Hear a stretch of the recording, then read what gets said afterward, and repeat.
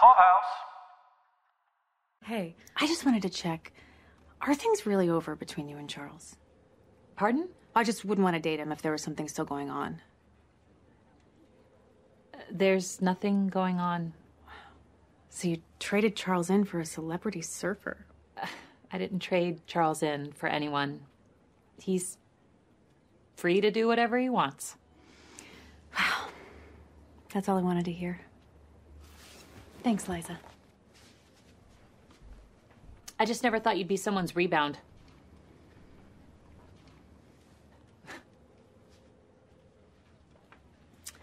You've done a lot to get back into publishing, and I don't know what's going to happen. But when an employee doesn't get along with the boss's new girlfriend, guess who's out? You gotta get ready, 'cause I'm going down. You better get ready when I hit the ground. If you ain't ready, I'ma show you how. Get ready.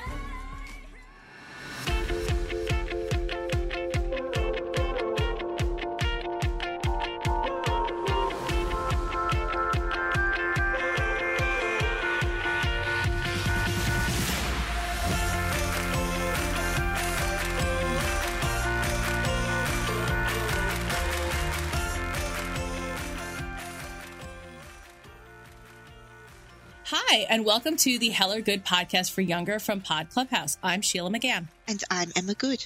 Tonight we are discussing Season 7, Episode 4 of Younger. This one is titled Risky Business. The writer for this episode is Alison Brown and directed by Andrew Fleming, yet again. Alison Brown has written 23 episodes in the series, so she's a bit of a workhorse for this show's storylines, and this one certainly didn't disappoint, I don't think. 23 episodes, that's a lot. That's almost like 2 seasons, because this show's only like 12 episodes a season usually, isn't it? I think they had more episodes earlier on. I feel like the like seasons 1, 2, maybe 3 had many more episodes. But she wrote like Inside Glob and, you know, certain things from like last season particularly is what I was looking at her writing creds for. Inside Glob, that's the one where like Kelsey's losing her hair. Oh, yeah, that was bad. But yeah, I guess, you know, Alison Brown is got the kind of writing format that I like. So before we get started, I think you guys should definitely go check out our Spotify playlist. It's the Heller Good podcast for Younger from Pod Clubhouse. Search Pod Clubhouse on Spotify, you'll find it.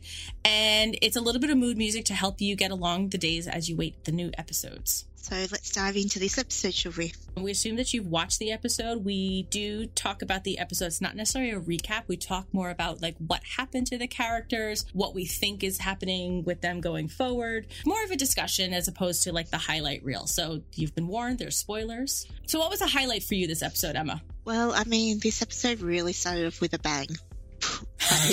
Quite literally. I mean, wow. You went there, huh? I did. You had to. It's the beginning of the episode, and they start straight away with the sex between Josh and KT. I mean, with Lauren and Kelsey in the kitchen listening to it, I was very, very glad I no longer live with flatmates. I mean, it just reminded me why sometimes it's a little bit awkward having flatmates. I used to live in a flat with 8 people in London. What? Yeah, and before that I was with 6 people, so I went from a... God, you're like an episode of The Real World. I know. I do feel like that sometimes. I tell you what, though, you could always find someone to go out and party with, so it was great in your early 20s, so... That is good. Yeah, there was a few times where unexpectedly I went out on a Sunday and maybe didn't make it home to early Monday morning. That's quite all right. You're in your early 20s. That's when you're supposed to be doing that kind of stuff. These things just happen. And you're physically not able to do it in your 40s the way you could back then, so. No, now I need like 3 days to recover, so definitely that's not. The worst. So there was a bit of a theme I felt to this episode about taking risks. I mean, it was sort of discussed between Kai and Liza and also between Kelsey and Quinn.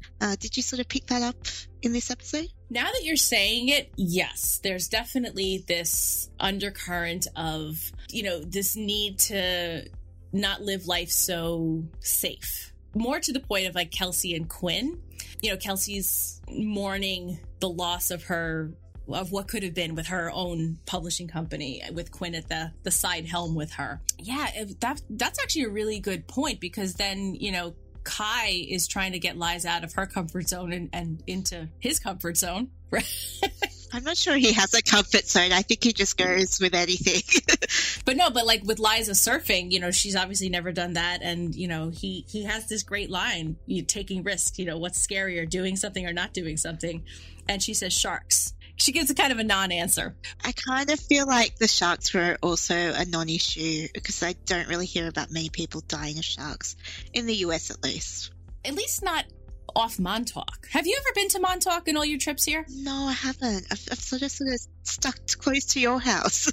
Yeah, well, it's not far from my house. I mean, it's like an hour and a half drive. The very end of Long Island, like it's the easternmost point. It's a really fun town. It's a party town. Really good food. Lots of expensive houses, which is not surprising that Kai would live out there, and Charles would have a house out there. But I'm gonna go back a little bit. Yes, there are no real sharks to speak of. I mean, last year, or I can't remember if it was last summer or the summer before, like Jones Beach was being patrolled by a bull shark. A lot of swimming was curtailed, but no, we don't generally have a lot of shark problems up this way. But I'm gonna go off on a slight tangent here. The highlight of the episode for me was turtle orgasms. Oh my God. Did you actually Google it? I don't want to Google it. I had to. Hold on. I'm going to see if I can play it if it comes up. It is hilarious. It's on YouTube. It's old. It's been on YouTube maybe since the beginning of YouTube. That wouldn't surprise me. I feel like someone just went through one night and put up all like animal orgasms. I mean, it basically sounds just like KT. It's hilarious. I looked it up and I was just like looking over my shoulder to see who would be hearing me. Watch this once it got going. It is hilarious. Wow. Yeah, I must admit, I was like tempted to Google it, and then I'm like, I don't really want to go down that wormhole. Private browser, Emma. Private browser. Yeah, definitely. I think for things like that. Yeah, for one of the other podcasts, I was joking around that, you know, I end up looking up a lot of like murdery stuff it's for Prodigal Son. I was like, do me a favor. When I die, please clear my browser history because people are going to be like, what in the world is she looking at? Like all these exotic murder weapons. I'm worried about you, Sheila. No, I assure you, I'm on the straight and narrow. I just have some odd hobbies, kind of like true crime, a little too much. So tangent. So anyway, we'll get back on track a little bit more. So Liza heads to Montauk, trying to find the book that Kai is going to write/provide for them, and obviously, because he's a hot Aussie surfer, they end up banging as well. There is a lot of banging in this episode. And good for her. She needs it. Again, we mentioned this the last episode. Like, if anybody needs, you know, to have a good romp, it's with a hot Aussie surfer, and it's Liza. What better way to move on from a heartbreak? Yeah, I mean, I don't get longevity from him for her, but I definitely get some interim fun. Particularly once we saw the journals, there's really going to be no sort of long-term relationship here, clearly. But why not have fun while you get the opportunity? I did love the exchange in the office between Kelsey and Lauren and Liza going through the journals. Boobs, dicks, boobs. Yes. I also liked when Charles came in asking about what the book was about, that I can't remember exactly what Kelsey said, but she was like, oh, it's going to be really ballsy. I think it was. Yeah, because Liza was stammering for the words, and she was just ballsy. Yeah. Which was not wrong. It was just... She wasn't light. Just wasn't quite the balls that maybe Charles was expecting. Intending. Yeah, I agree. Interesting how they managed to make journals filled with pictures and the odd word into a book. But of course, Maggie is the one that led them there. Yeah, so she gives them the idea that saves the day for Kai's book. Is this the book that you were thinking that we were going to get? No, I mean, I really thought it would be a bit more about his travels around the world, maybe a little bit about the women he met along the way. You know, I definitely think a sex manual was not the path that they would go down, but I think it made sense.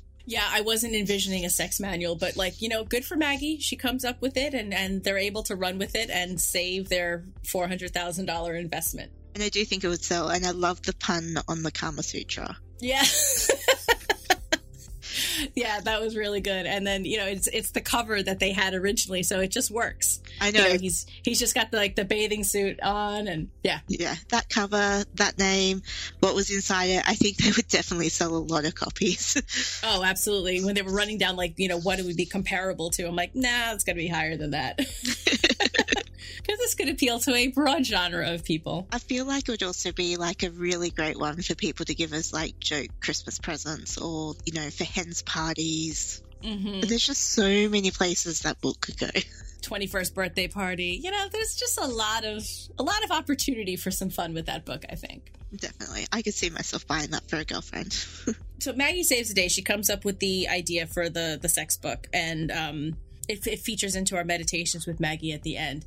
But she also, you know, starts working on the concept art for the presentation. Do you think they resemble Liza a little too much? Well, I mean, she was using Liza a bit as the model, but I think she was also meant to be using Kelsey as well. So Didn't quite translate as Kelsey to me. No. There's like long, sinewy legs in each of these drawings.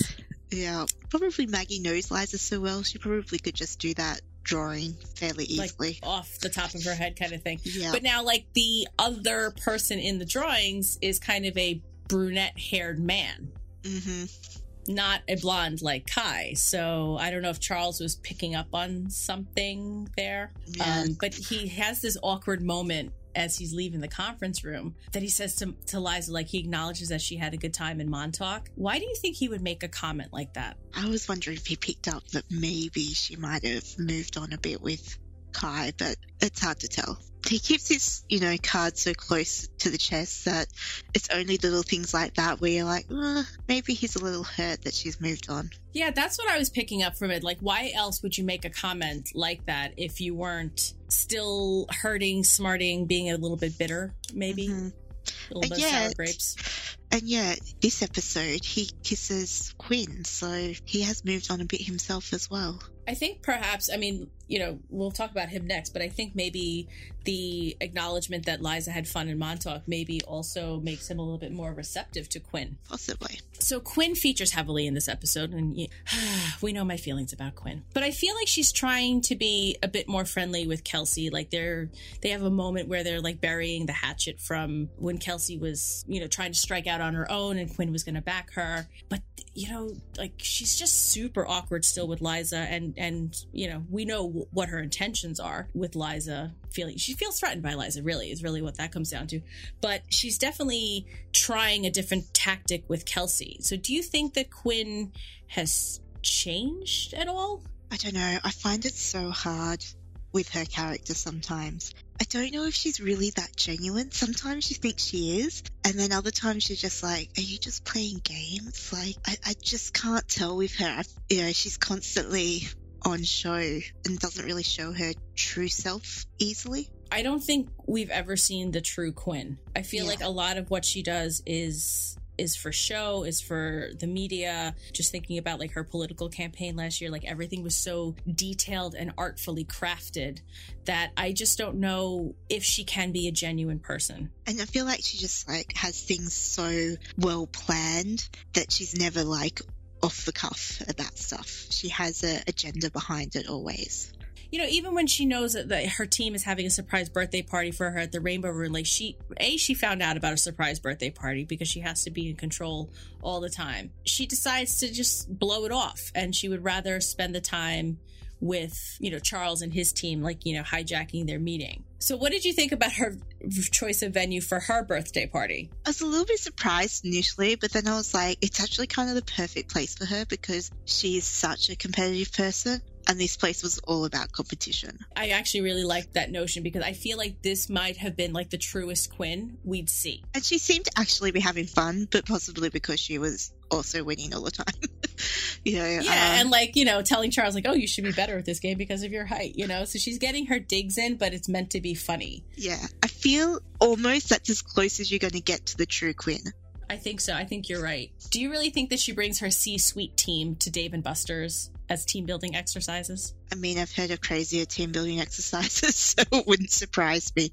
And she did seem to love the place and play the games really well, so I feel like she's been there a lot. I don't know, like it's an opportunity to get to know people on a level that I don't think Quinn is comfortable with. So that's why I was just like, I don't know if she actually would. I feel like it would be very targeted in who she would, you know, slap basketballs with. I don't think it would just be like, the CFO from down the hall because, they happen to be standing next to her. I think she would be seeking out who she would be spending her time with. But then they're also her companies, so she would be choosing the people in the C-suite. So they're probably people she would do stuff like that with generally. I mean, from memory, she was in the tech space. They're probably all a bit younger. They're probably not the fusty old white men that are maybe in other companies. You mean like on the Empirical board back in Chicago? I mean, I didn't really want to state it, but yes. The stodgy old boardroom. Yeah. So after they're at David Buster's, they go to the Rainbow Room for her actual birthday that she doesn't really want to go to, and she kisses Charles. And I must admit, I went back and checked this. He definitely seems to return the kiss. Yeah, he does. Yeah, I was a bit like, but he seemed surprised. I mean, Yeah, because she went in for like the side friend, goodbye kiss, and then she came back for the actual. Yeah, but I feel like she's been flirting with him since Chicago. Oh, absolutely. But I also don't think he was in the headspace to really receive all the flags, all the messages. Yeah. He was preoccupied with Liza. I think when he realizes that she's kissing him and, he's still hurt from, Liza having the good time in Montauk, which he noted that morning, that really opens the door for him. Ugh, it's Quinn. I hope that this isn't something that he falls for, but, this might be like a Kai for Liza, like maybe somebody who is just good for the interim, but she's not going to see herself as somebody good for the interim. Sometimes when you're heartbroken, which he has clearly been, by the way he's been acting the last couple of episodes, your brain's not always thinking clearly, and if someone's showing you interest, it's sometimes just like that ego boost you need. And I feel like he could easily fall for her act just because he's not really in the right headspace to see clearly what's happening. I think those are really good points because your brain does do funky things to you when you're not feeling your best. And yeah, so somebody like Quinn, she's attractive, she's smart, she ticks a lot of boxes. And I feel like he's in a position to overlook a lot of her shortcomings because he doesn't see it directly. He doesn't see her underhandedness directly with what she does with Liza more so, Kelsey to a lesser extent. Although Kelsey and Quinn did have a good moment this episode, but I just think Charles is in a position where he can turn a blind eye, and Quinn is going to be skillful enough to not let him see the other side of her. I think that's definitely the case. Like, we see at the end of the episode that she threatens Liza about what she could do to her if she was Charles's girlfriend. But you just know if Liza said that to Charles, he wouldn't necessarily believe her. Right. And that is unfortunate. Mm-hmm. But Quinn and Kelsey had a moment here where we talked about it a little bit in the beginning about like taking risks and Kelsey regretting, not taking the risk and deciding on the safe space. What was your reaction on Quinn's take on Kelsey's admission that she made a mistake? She just sort of like, yeah, you should regret it. But then didn't really say much else about it. I can understand why Kelsey regrets it. I mean, there's times where I've had decisions between two things, and occasionally I go back and think, what would have happened if I'd taken that other opportunity? But I personally don't think it was the wrong choice for Kelsey. I think she's having this feeling because she's just found about becoming a publisher. So obviously she's probably hurting a bit from that. She was the publisher before, now she's not. Now her ex-boyfriend is the publisher, and there was always that competitive aspect with their relationship.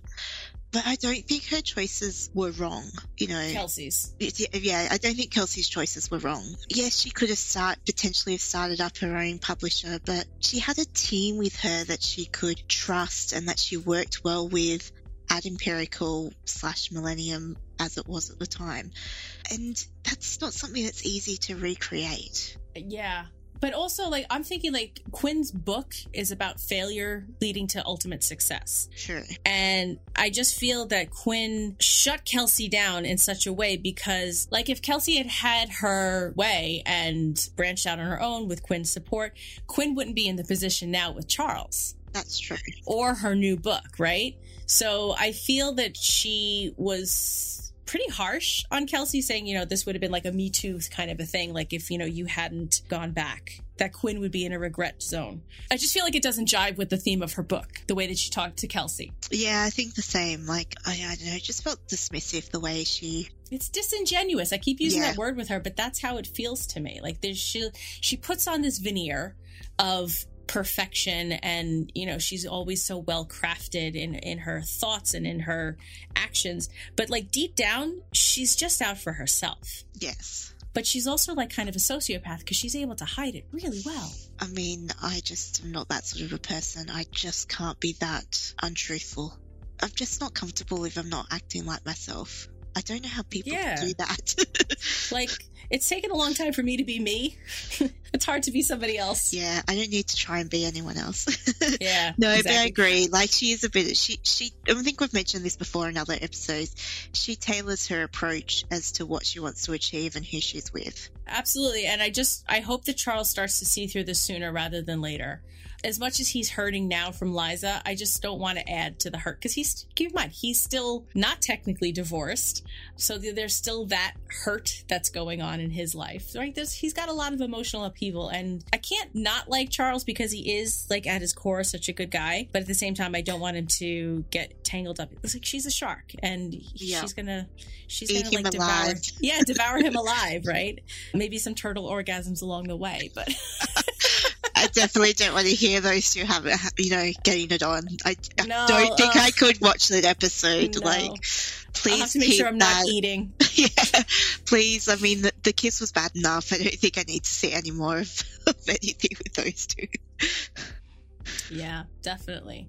Okay, so I think Josh would be up next. I think that was kind of it for Kelsey, Quinn, and Charles. Definitely. So, we sort of see something a bit different this episode that I kind of missed it almost, that KT mentions she doesn't like kids and would actually like run away from kids. And now obviously Josh has a child nowadays and seemed a bit shocked, but also didn't tell her that he has a kid. So I think he was just shocked that she was so forthcoming with, like, I hate kids, I run away from babies. And I don't think that they've had enough time in their short time together to maybe get into the details of, like, him having a kid. I don't know how serious he's thinking about KT, but I definitely feel that after that statement that there will not be another phone call, or he'll, like, be like, I have a baby and yeah, we're good. I feel like he either needs to fess up that he has a kid if he wants something to go long term with her, or just let it die a natural death. Just let that one go. Yeah, but it does make you wonder, like, at what point is it a good time to tell someone that you've got a baby? It sounds like they've only been together like a day or two, really. Yeah, I mean, I think it was that morning, and then like maybe That night or something. Yeah, or the next day or something like Yeah. that. Definitely not a lot of time has passed. Yeah, like a quick turnaround on that.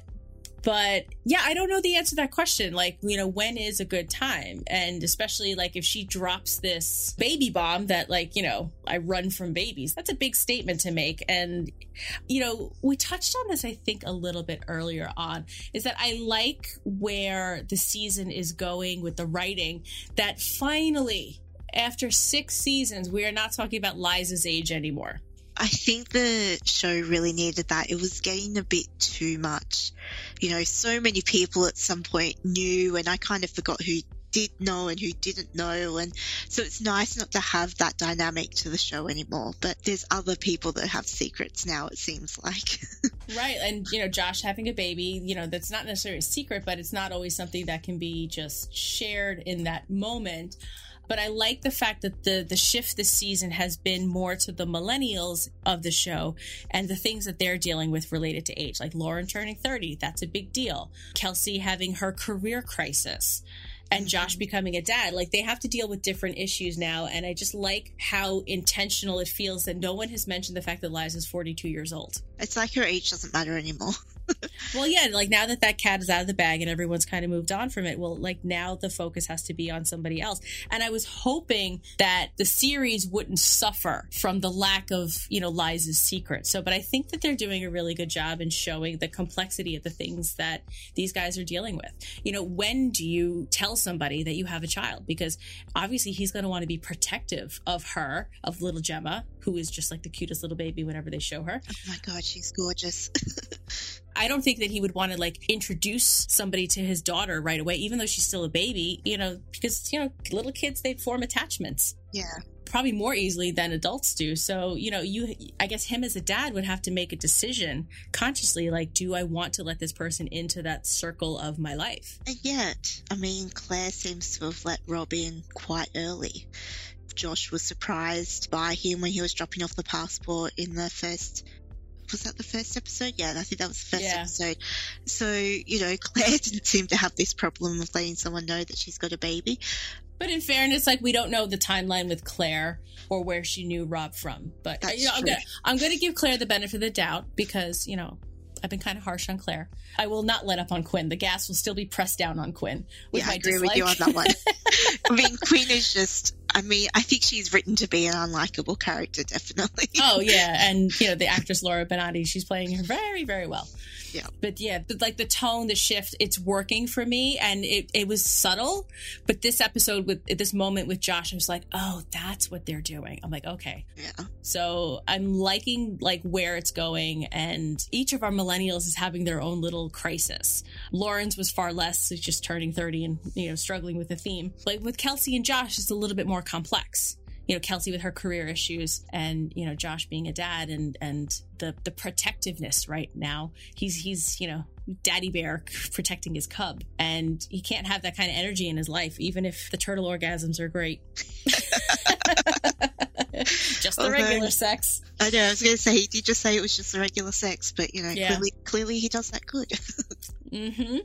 Yep, and the whole apartment knows it. Yeah, no, I agree with you. I think I definitely like the change in tone and looking at their challenges as they're getting a little bit older. Yeah, the shift is it shows that this show is growing in its own maturity, even though this is the last season. I'm still devastated by that. All right, well, I think that pretty much covers the episode this week. I think so. So I think we've got time for a meditation with Maggie. So Maggie yet again proves that she's like just the most clutch person in Liza's life. She teases out the concept of the sex book from, the mashup between the journals and the surf terms, which frankly, they are a little tongue-in-cheek, I guess. Yeah. Borneo twist, the rail bang, a log jam. Like, these are definitely things that, could be construed in a different way if you have a dirty mind. Which I think Maggie definitely has. Yeah. So I think with the meditation with Maggie, we'll play the quote of how she arrives at this brilliant idea. We'll play the quote here. Wait, did you do any of these? Borneo twist, rail bang. Oh, wait. Log jam. Those are surf terms, not sex terms. Are you sure? Because these journals read more like a sex manual to me. I wish it was. That we could probably sell. So, yeah, so she figures this out for Liza and for Kelsey, rescuing the day. And not only does she rescue the day, but she also comes up with the concept art that we talked about a little bit earlier that looks a lot like Liza. What's your take on Maggie, finding this out? I think that just shows the creative mind that Maggie has. She just has a way of pulling things together, and that's why she comes up with these great ideas, and she's like the guiding light in this whole series. It also takes a creative and a dirty mind to put those two together. But she literally took a dumpster fire of nothing and found the gold at the end of the rainbow with that. Totally. I don't think what were they coming up with was... I can't even remember. It sounded pretty crap, but a sex manual definitely sounded like a good book. Absolutely. So I like where Maggie is becoming just so clutch for just about everybody in Liza's life. Definitely. All right. I think that brings us to the end of another episode of the Heller Good podcast for Younger by Pod Clubhouse. This is Sheila. And this is Emma. And we would appreciate if you could head on over to where you get your podcast to rate, review, and subscribe to this podcast. Giving us a 5-star review would be greatly appreciated, and it definitely helps other people find the show to get as much enjoyment out of it that you do. And you can find us on social media at Pod Clubhouse on all the things, on all the platforms at Pod Clubhouse, and you can find me on Twitter at Shields McGangsta. Thanks for listening. We'll see you next time. Bye. Thank you for listening. This has been an original Pod Clubhouse production. Pod Clubhouse is a podcast network dedicated to encouraging collaboration among podcasters and friends to bring a fresh voice and diverse perspective on a wide array of content. Please visit and leave a comment for us at podclubhouse.com. Rate, review, and subscribe to our podcast feeds on Apple Podcasts. Follow us on Twitter, Instagram, and Facebook. You can find us at Pod Clubhouse. Our DMs are always open, and we'd love to hear from you.